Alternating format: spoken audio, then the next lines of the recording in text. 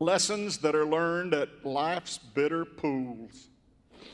Thank you, Father, for the opportunity of ministry this morning. Thank you for the privilege to stand one more time in this sacred place and deliver the word of the Lord. I ask you, O Lord, to help me, give me clarity, give me recollection and good memory so that I can remember the things that you said to me in the prayer closet, that I may openly declare the word of the Lord. Help me and touch me and enable me physically and spiritually as well in Jesus' name. Amen and amen. Turn with me to Exodus chapter 15. Exodus chapter 15, we'll read verses 22 through 27. The people of God began as a family.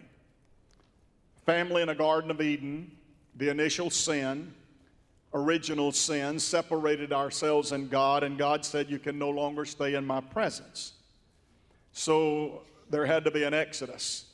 So the people of first family were driven out of the presence of the Lord.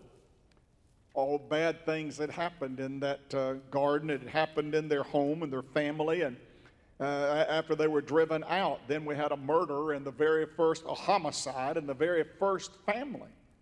Boy, we got off to a bad start, didn't we? Had a brother hating another brother, rose up against his brother and slew him.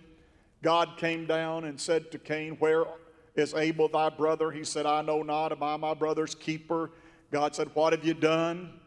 For the voice of thy brother's blood crieth unto me from the ground. Now art thou cursed, which hath opened her mouth to receive thy brother's blood from thy hand. And a fugitive and a vagabond shalt thou be in the earth. And the 13th verse of that chapter says, and Cain said unto the Lord, my punishment is greater than I can bear. Behold, thou hast driven me out this day, and from thy face shall I be hid. And it shall come to pass that every one who findeth me shall slay me. And God set a mark upon Cain, lest any finding him should slay him. Boy, what a terrible start we got off to. Well, the people of God, as you know, the family grew and became a nation while in captivity. In fact, they were in captivity to the Egyptians for 400 years and were slaves and bondsmen and built pyramids and laid brick, and the terrible tasks that were laid upon them were so grievous. But there came a day when God sent a deliverer, and God sent an emancipator, a man who is a type of the Lord Jesus in the Old Testament. We call those euphemisms. There are theological expressions in the Old Testament that remind us of New Testament principles, and that's the terminology that's used in theology for those kind of events. When God sent Moses, Moses had been a fugitive for 40 years. He was living on the backside of Midian, tending sheep for his father-in-law. And the Bible said one day the Lord spoke to him out of a burning bush.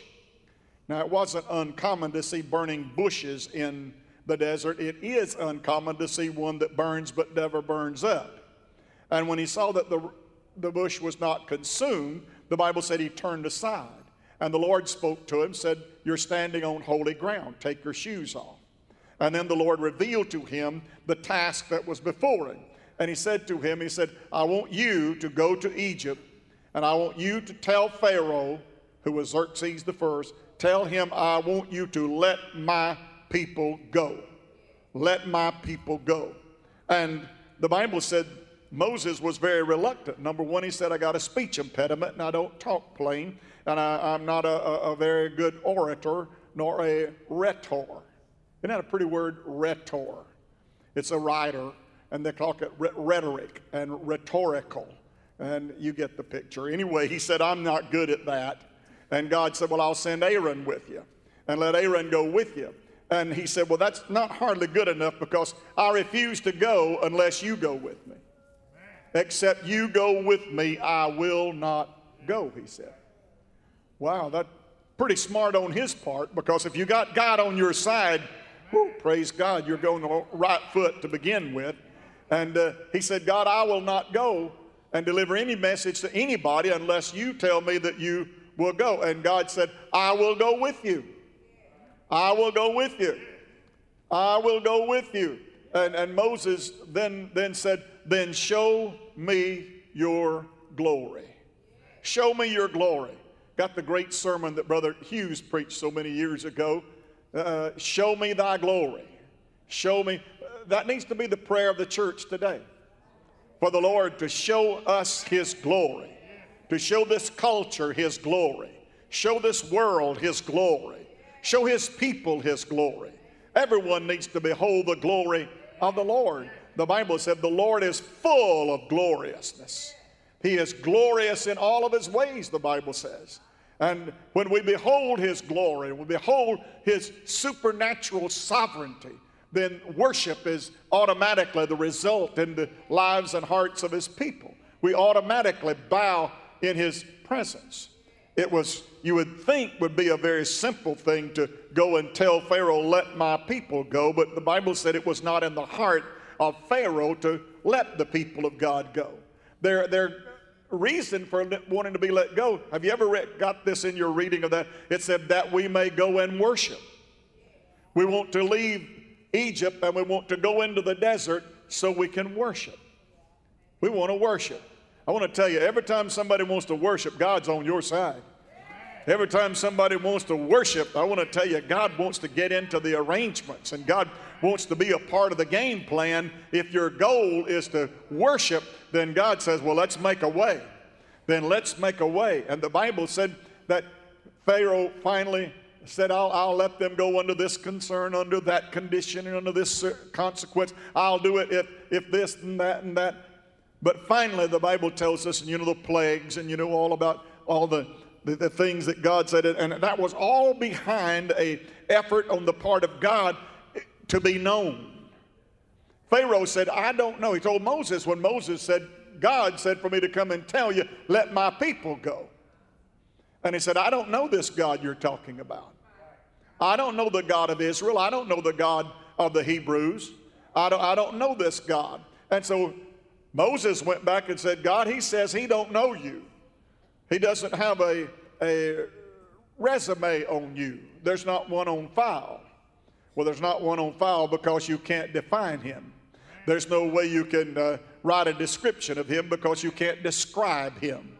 There's no words, no language, no penmanship that can author any instrument that can perceive or comprehend our God. Amen. No wonder he didn't know him. But God said, Moses, you go back that Pharaoh may know that I am God. You see, God wants you to know him.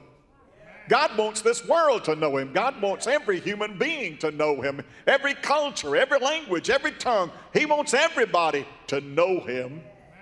He really does. In fact, that's the heartbeat of God, that you'll get to know him. Job said, acquaint now thyself with God. You need to get acquainted with God if you don't know him. Amen. We know all about the Red Sea. And the people of God that had been delivered and had been set free and had made it over the Red Sea. And now we're at the event of Miriam and her timbrel and her singing and her dancing. Amen. You know, Pentecostals are about the only ones that still dance anymore, and they don't do it much. I was reading some of that literature this morning of my ancestors and talking about some letters that they had written about a holy dance that they said that the Lord put on me at service last night. That the Lord put on me a holy dance. Now, I know that's peculiar to your ears, but Pentecostals used to do that kind of thing. Yeah, they sure did. But at any rate, I kind of still dance a little bit myself every now and then, praise the Lord. You'll have to excuse me if you think it's wrong to do that, but I just think that when the Bible said they had a great victory and God delivered them, and she sang, he hath delivered us from the horse and the rider, and his chariots hath he sunk to the bottom of the sea, and he has destroyed the enemies, destroyed our enemies, and drowned them all in the midst of the sea. Praise God. Hey, I want to tell you something. If I could sing some song that you could get rid of every enemy that you've got, if I could write some music that would cause you to do away with every enemy, every obstacle that's in your way, whatever was binding you is destroyed and took away, well, my Lord, I think you ought to dance a little bit about it. Even a kid knows to dance when they get good news, don't they? Praise the Lord. Well, I'd like to tell you that all the people of God had perfect harmony with God's plan and all. But man, they've been in bondage 400 years. They didn't know nothing. They just didn't know nothing. They didn't know how to worship. They didn't know how to praise. They didn't know how to live. They didn't know how to do any of those things that you know to do because you've been around it a long time. They'd never been around. They'd never seen it. Never seen. All their life, all they had ever been was a slave. All they'd ever been was a bondservant, somebody to work and serve a cruel taskmaster. That's the only life they ever knew. And suddenly, they're being told these things by the people of God. Well, let's read it in Exodus chapter 15, 22. So Moses brought Israel from the Red Sea. Now, actually, they're about 3 days from crossing over. All right? About 3 days from actually crossing over the Red Sea. And he brought them from the Red Sea, and they went out to the wilderness of Shur. Oh, that's a strange word for a wilderness, isn't it? Shur. And they went 3 days in the wilderness and found no water. And when they came to Marah, they could not drink of the waters of Marah, for they were bitter. Therefore, the name of that place was actually called Marah, which means bitter. And a lot of God's people camped out at that spring. Did you know that? Been there a long time. And the people murmured against Moses. Most folks who are camped out at bitterness, they usually murmur against leadership. Murmured against Moses, saying, "What shall we drink?" And he cried unto the Lord, and the Lord showed him a tree, which when he had cast into the waters were made sweet. Now there's a lot of good preaching to do right there, because there was a blessed Savior who was nailed to a tree. And when you insert that into your bitterness, it will be made sweet. And there's not another tree like that tree. It's one of a kind. Amen. Never been one before it. Never will be another one after it. There'll never be another Calvary. There'll never be another crucifixion for the sins of the whole world. But I want to tell you once and for all, if you insert the tree of Calvary into the pool of bitterness, you'll find out those waters will become sweet. Hallelujah. Anybody in this house ever had God to sweeten up bitter waters? Anybody ever had God's touch and God's mercy and God's grace to sweeten the water where it was palatable, where you couldn't stand it before, but you love it now? Oh, boy, that's good preaching right there. They cried unto the Lord, and the Lord showed him a tree. Not trees, because there's only one like that one. A tree, which when he had cast it into the waters were made sweet. And there he made for them a statute and an ordinance, a law and a commandment. And there he proved them and said, if thou wilt diligently hearken to the voice of the Lord thy God, and wilt do that which is right in his sight, and wilt give ear to the commandments and keep all of his statutes, then I will put none of these diseases upon thee, which I have brought upon the Egyptians, for I am the Lord that healeth thee.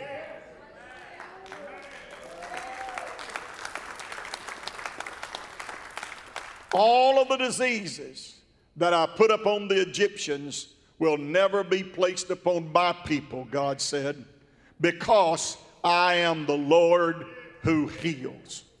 I am the Lord who delivers. I am the Lord who sweetens. I am the Lord who does miraculous things. And they came to Elim, where were 12 wells of water, and 70 palm trees, and they encamped there by the waters. Praise God. In other words, God says, I'm taking you to a place where there's plenty to drink, and there's plenty of palm trees. There's an oasis. There's shade from the hot sun. There's blessing everywhere you turn. where I'm carrying you to. I'm carrying you to Elim. I'm carrying you to a place where there's palm trees, and that means there's dates, and that means there's all kind of fruit around. And it said there was how many wells of water? 12 wells of water, one for every one of those. Yeah, you get it. And 70 palm trees. That's 70 palm trees. And they camped there by those waters, very often learning lessons or bitter experiences, aren't they? Amen. You know, it's said that experience is the best of teachers. And that's true. You know, I remember when I was a little fella and we had an electric stove. Mom always told us, said, don't touch that element right there. If you ever touch that, you'll get burned. Well, that's good words and that's good advice. But to an inquisitive little boy, there's no lesson to be learned better than stick your finger to that and find out. And you'll never touch it again. It's kind of like the boy in the Christmas story with his tongue. You remember in the flagpole? Don't ever stick your tongue to that flagpole, son. It's frozen and your tongue you'll pull some hide off when you get loose from it. Well, I don't believe that. I'll find that out for myself.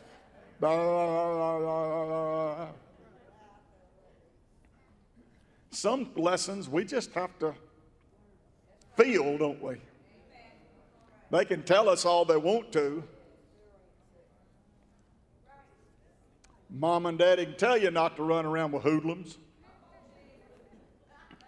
But you got to go find out why she don't want you to run around with that kind. Come on, somebody. Life's lessons are usually learned by a bitter pool. Usually there has to be something that hurts associated with learning that lesson so you won't do that again. So you won't do that again. And with God's people, it's the same way. And with all of us, every one of us in this room can recite instances just like what I went through the last few minutes. You've all had those learning experiences. You've all come to those pools that when you got there thinking you was going to get a good drink of water, you found out that stuff was awful. Well, for all of our folks that are watching down South Alabama, I'm just going to come right up front and tell you, the water in Thomasville and Linden is the worst water I have ever put in my mouth. And I preached a revival there when I was one of those young teenage evangelists for Brother Charles Gerald when he pastored Thomasville. I drank Pepsis all week long. Had a kidney stone and a kidney infection from drinking too much Pepsi. But buddy, I'll tell you what, compared to that water, I'll take the Pepsis. Wow. Worst water. Gene Rice, his first church was Linden. And he used to tell me, he said, if you hold your nose just exactly right, and you do this 2 times, 3 times, he went through some formula that was supposed to take the bad taste away. I even tried that. That didn't work. I spewed that stuff as far as I would butter beans. God's people learn their best lessons at those pools of bitter waters. You know, there's 3 things we need to learn about that. Number 1 is life is a mixture. I wish I could tell you that every time that anything happens to you, it's going to be good. And I wish I could tell you, once you get saved, money's going to hunt you down. Once you get saved, you'll never be sick another day in your life. Once you get saved, you'll never miss a car payment. You'll never have any problem with anything. I wish I could tell you it was like that. But the Bible said the same things that are common to man are common to us also. We're in this world. We may not be of this world, but we're in this world. And the same bad things that happens to other people happen to us. Because we live in a world that is cursed. And we live in a world that is under a sentence. But I want to tell you something. In all of those challenges and in all of those experiences, we are made more than conquerors through Jesus Christ who loved us and gave himself for us. The difference is, I have somebody with me. That's the difference. Is if you've got somebody with you, that one that said, I'll never leave you, never forsake you, that one that said, I will go with you and I'll strengthen you and I will bear you up. I will call with my right hand, I will uphold you. Hallelujah. That same God is the one who says that you can't lose with the stuff we use. Amen. If you trust God and you walk by faith and not by sight, and you trust what the Word of God says and you believe prayer works, then you can say to a mountain, get out of my way and be thrown. Throw yourself in the sea. Is that what we said last week? Just go throw yourself in the sea. Amen. And God says that's possible for his people to live a life that when you'll come through some bitterness and you'll come to some places in life that it's a bitter pill to swallow. But if you'll learn the lesson, you'll be much the smarter for it. The tragedy is you don't ever learn the lesson. And you keep taking the class over and over again. If you could ever pass the test, you could quit reliving the experience.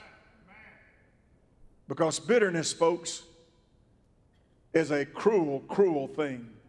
It eats away like a cancer. Bitterness will keep on and on and on until it eventually destroys you. It will keep growing and keep sapping energy and sapping strength until there's none left. Until there's none left.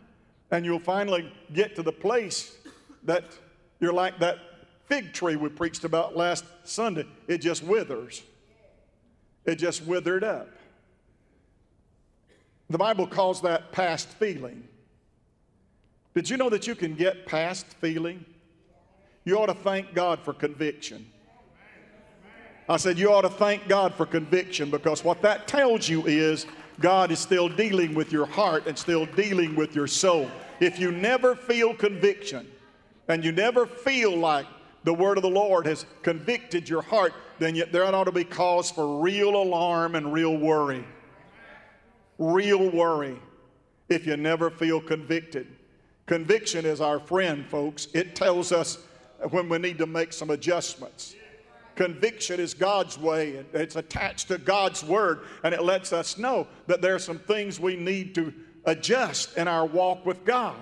And that's called conviction. Amen. And every one of us ought to say, somebody said, "Well, preacher, let me see if I can get the skin back on my shins." You ought to say, "Thank God. Thank God the Lord sent me a love letter this morning. Let me know he loves me, because whom the Lord loves, he chasteneth." If he didn't love you, he would just let you lay there in your bitter mess. But he loves you so much that he challenges you at the point of that.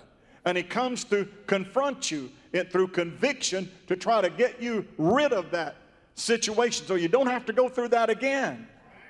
But he loves you enough that he'll keep trying until you get it right. Until you get it right. The Bible says that the Lord chastens the people that he loves, and he gives light to those that walk in darkness. He's a great God. He's a wonderful saving master. All of Israel had just experienced a great blessing. Isn't it strange how blessings and bitterness follow one another? They intermingle. They just had a great blessing of crossing the Red Sea. They just had a wonderful blessing of coming up on the other side and singing and dancing and rejoicing. And yet they fall right back into another situation and meeting the bitterness in the pool. Life does have wonderful moments, doesn't it? Wonderful moments. Isn't it wonderful that this ministry couple stood up here and remembers their wedding night, no doubt. I remember my wedding night. It was at Pale City Church of God.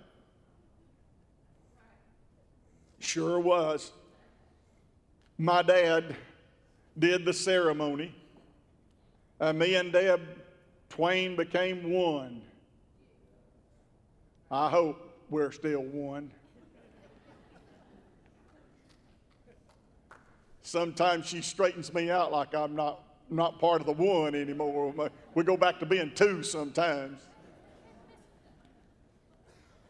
Never will forget what my dad said to me, Randy, when we walked out on the front of the church after the wedding. He said, well, how does it feel to be married? And I said, are you supposed to feel some certain way? Wrong answer. Are you supposed to feel some certain way like you know, some people, they look at salvation like that it's got to happen a certain way. You know, I've heard people testify about being saved for years.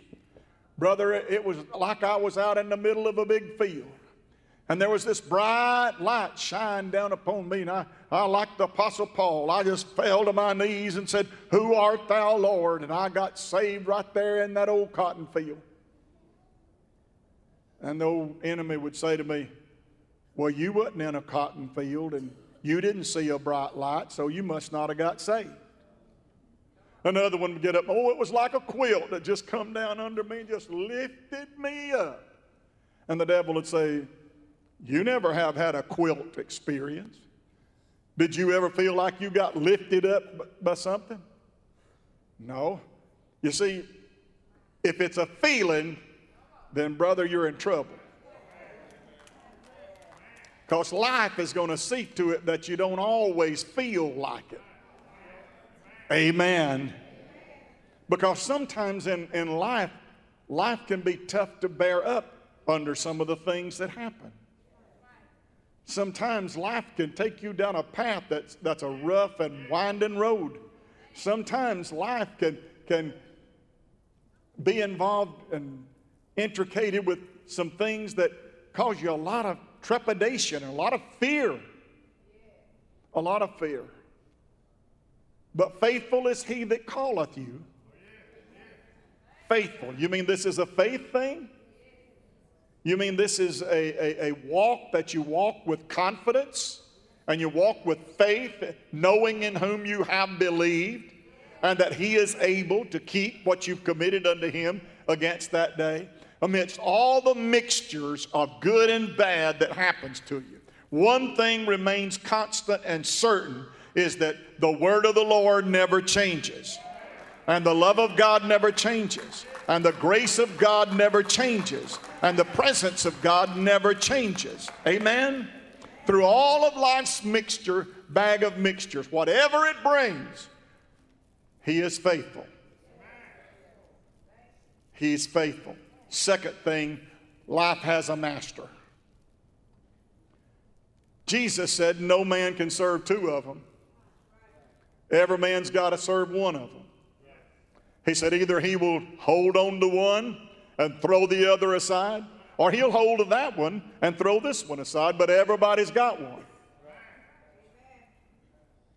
You mean the most saintly person in this room has got a master? Yes. And the person that you would call the farthest away from God has got a master. And Jesus said two of them won't abide together. Only one. Come on, somebody, you're acting like that's the first time you ever heard that. Only one. Jesus said no man can serve two. He'll cleave to one, throw the other one away, or cleave to that one and throw the other one. One's all you get. Who is your master?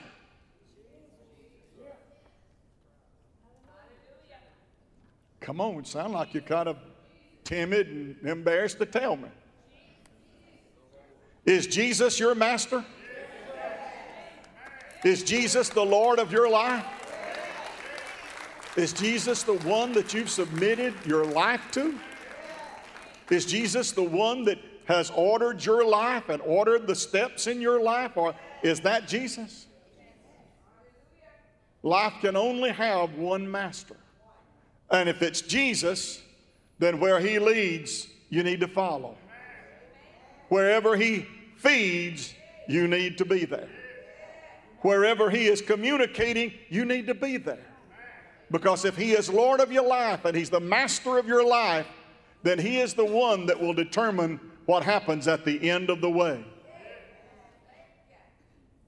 What happens at the end of the way. And that, friends, is most important about life.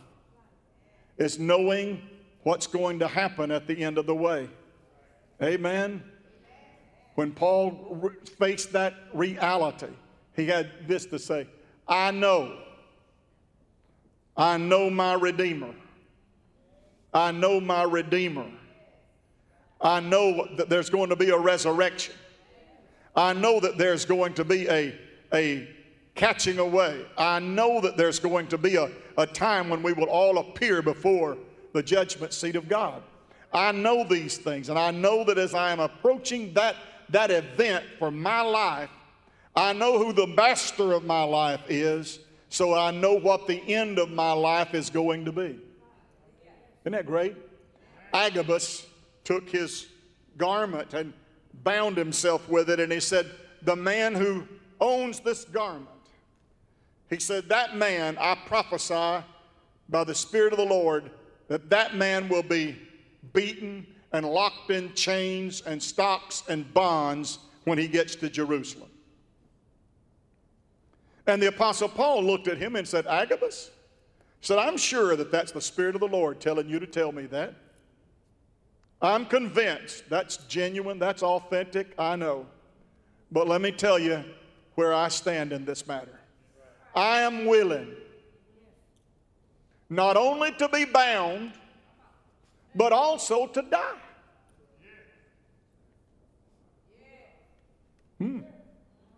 In fact, he said to the Romans, I'd rather die. He said, if it was left up to me, now I don't share that with him. I'm not at that point where I'm ready to go today.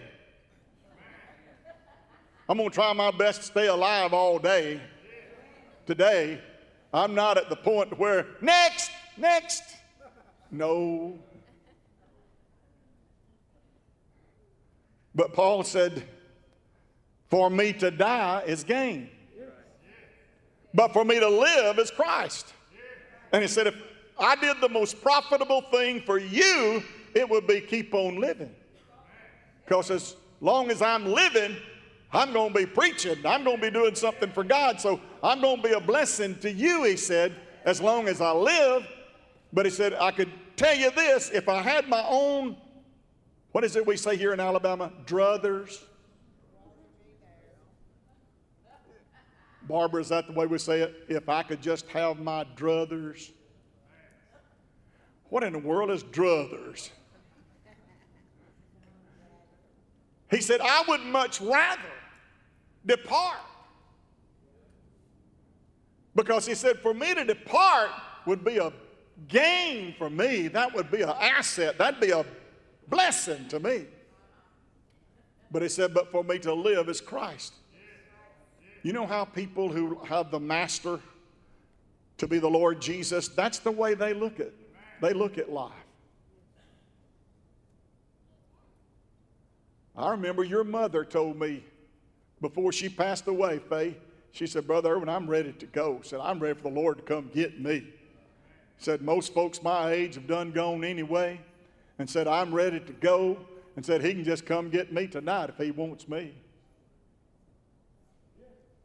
Margie told her daughter the other day, she did this right here, going home. Tracy thought she meant going to the house. She shook her head, not that home. That home. You see, sometimes those bitter pools, they get so tough and they get so bitter that you're willing to say, I'm ready to leave here. I'm ready to leave here. I drove from here last Sunday to Decatur, Alabama, and preached the funeral of a man who said that same thing. His daughter went to see him at Summerford Nursing Home down there, 91 years old. You know what he said? He said, Kathy, I want to go home. And she said, well, Daddy, you can't go home right now. He said, yes, I can. She said, no, you don't understand. He said, no, you're the one that don't understand. I'm not talking about my home over there on Roan Road. I'm talking about that home. That home. That home. Oh, glory to God, to that home. I want to tell you, there comes a time when life's bitter pools gets to be such a burden that you're ready to say, hey, praise the Lord. I'm ready to go, Lord. Amen. You can come get me when you're ready. My daddy used to sing a song. Y'all used to sing it too at 17th Street. I remember because I sat on the stage and listened to you. I'm getting ready to leave this world to prepare a mansion. Jesus said, I'll go. If it were not true, I would have told you so. Just a little while to linger here below. I'm getting ready to leave this world. My daddy would not sing that song that way. He said, son, I'm not getting ready.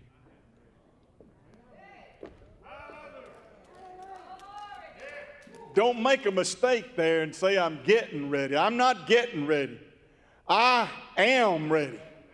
He'd sing it like this. I am ready to leave this world. I am ready for the gates of pearl. Woo. He personalized it and said, I am ready. Praise God. You believe you can live a life for this master that you can say, I know that I am ready to meet the Lord. I know that should he come or call right now, I am ready to meet him. Praise God. If Jesus is the master of your life and he's Lord of your life, then you can say that with a surety. I am ready. Ready. I am ready to go should the Lord come or call. Praise God. Not only is there a mixture and there's a master, there's a ministry at every bitter pool. A ministry. You see, God uses bitter pools to teach us valuable lessons. In Ephesians chapter 4, verse 13 through 16, till we all come in the unity of the faith and of the knowledge of the Son of God unto a perfect man, unto the measure of the stature of the fullness of Christ, that we henceforth be no more children, tossed to and fro and carried about with every wind of doctrine, by the sleight of men and the cunning craftiness whereby they lie in wait to deceive, but speaking the truth in love may grow up into him in all things. May grow up into him. May grow up into him. Isn't that powerful stuff? Wow. Which is the head, even Christ, from whom the whole body fitly joined together, compacted by that which every joint supplies, according to the effectual working in the measure of every part, maketh increase of the body unto the edifying of itself in love. Brother, when you get to that place where he is master of your life and he ordains the things that are in your life, and you know that he will never put anything on you greater than you can bear, and you know that already passing through his filter is every temptation, every trial, everything that comes, that on the other side of it you'll come out better, stronger, more experienced, more mature, more able, that the next time that bitterness shows up, then you can take it and you can walk through it because you're stronger, you're better. Come on, somebody. You're more experienced. And when those kind of things happen, you can praise the Lord in the midst of a bitterness in a pool. Let's do a little bit of Nehemiah before we go, and then I'll let you go, I promise. Come on, Melissa, and not Olivia this morning, it's Melissa this morning. Come on and help me quit. Nehemiah chapter 8. The Bible talks about when the people of God got back from the exilic period, when they made it back from Babylon, in other words, and they were able to go back to Jerusalem. They read the book of the law of God when they got back. They said, let's make sure that we get started off on the right foot. Let's make sure that we read the law of the Lord. And they gave, listen to it, it said they read in the book of the law distinctly and gave the sense and caused them to understand the reading. You know, there's a big word for that I'm doing pretty regular right now. It's called exegetical exposition. Don't you love that word? Exegete means to determine the meaning of. Expositional means interpret. What does that mean to me? What does that say to me? What does that mean to my faith system, my belief system? What does that particular passage? They explained it, they expounded it. Ezra and those with him he first met began to read and expound. And when he got tired, the Bible said they relieved him. In the law of God distinctly, which was the book they read in, it was read plainly and intelligently so as to be heard and understood. This seems to respect that clear and distinct pronunciation of the Hebrew words. Why did they need to learn how to pronounce the words? Because they had been 70 years in captivity. They'd been 70 years speaking Babylonian Chaldean. They didn't know how to talk praise talk. They didn't know how to talk religious talk. They didn't know how to talk worship talk. So the rabbis and the scribes and the Levites all explained to them what these terms meant and taught them how to worship the Lord. Boy, that's good stuff. Let me just paraphrase because I know you're getting sleepy. The Bible said, and when the people heard it, the Bible said they all said, amen, amen, amen. And they worshiped and they praised and they danced. Why did they start praising and dancing? Well, when the law was first read, that conviction settled upon them, and they all began to cry. And they all began to weep because they'd broken it so many times. They all realized that they couldn't keep the law. The more Ezra read and the more Nehemiah expounded, the more they realized, we can't live up to that. And next thing you know, they're crying and they're all gloomy and despair and all of that. And then you've got that verse in chapter 15, verse 6. And Ezra blessed the Lord, the great God. And all the people answered, amen, amen. Now, did you know they've got a law? It's one of what they call the canon. And in the canon, it is in the midrash that when you say amen, you can't say it quick like amen. There's a Jewish law against saying it too quick. How about that, Susan? Don't say amen. And it said you got to say it slower, and you've got to say it more with a more, it says, without a feminine voice. You got to say it, amen. Amen. Not amen. It can't be a high-pitched, high-tenor voice. You need to hunt you a bass speaker to say, amen. And pull it out, amen. You didn't know there was laws like that in the Jewish canon, did you? You got to say amen, right? And listen to what else. And when you do it, he said, you got to raise your hands up above your head. And the canon says, and you've got to bow your head down to the ground. So it goes something like this. Amen.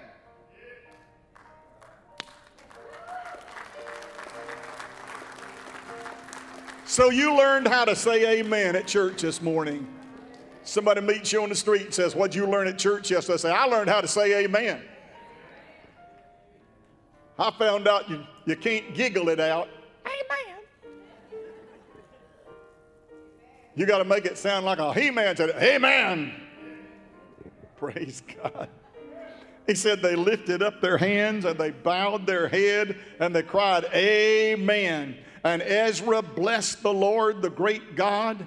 Before he began to read the book of the law, and he addressed himself to God in a short prayer, and he built a pulpit. Built a pulpit and climbed up in the pulpit so that he was above the people and was preaching down to the people that were looking up to hear him. Sounds like a church service to me, don't you? Bowed his head, prayed before he preached, and then he preached and explained what the Word of God said. And then they all got up and said, amen. The Word of God is true. And he said, you need to rejoice and worship because God is going to bring about a time when law keeping is not the best you can do to serve him. Because there's coming a time when salvation by grace through faith is going to become the way to please God. There's going to come a time that you don't need to be gloomy and have despair and all of this guilt poured upon you, because when God by grace institutes the grace dispensation, then you'll be able to dance and you'll be able to shout amen, amen, and glorify God, because you got a better plan of salvation by grace through faith. And that makes you want to shout. And he said, rejoice therefore.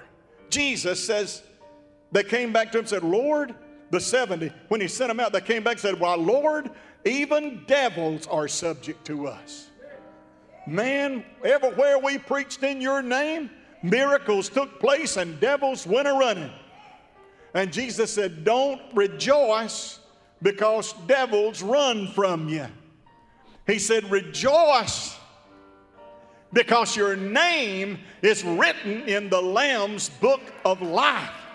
Glory to God. Rejoice because there's a record somewhere that's got your name on it, and it says saved by grace. Stand with me, please.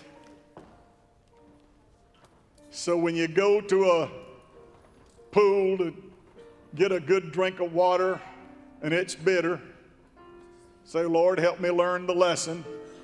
And two, well, thank God my name's in the book.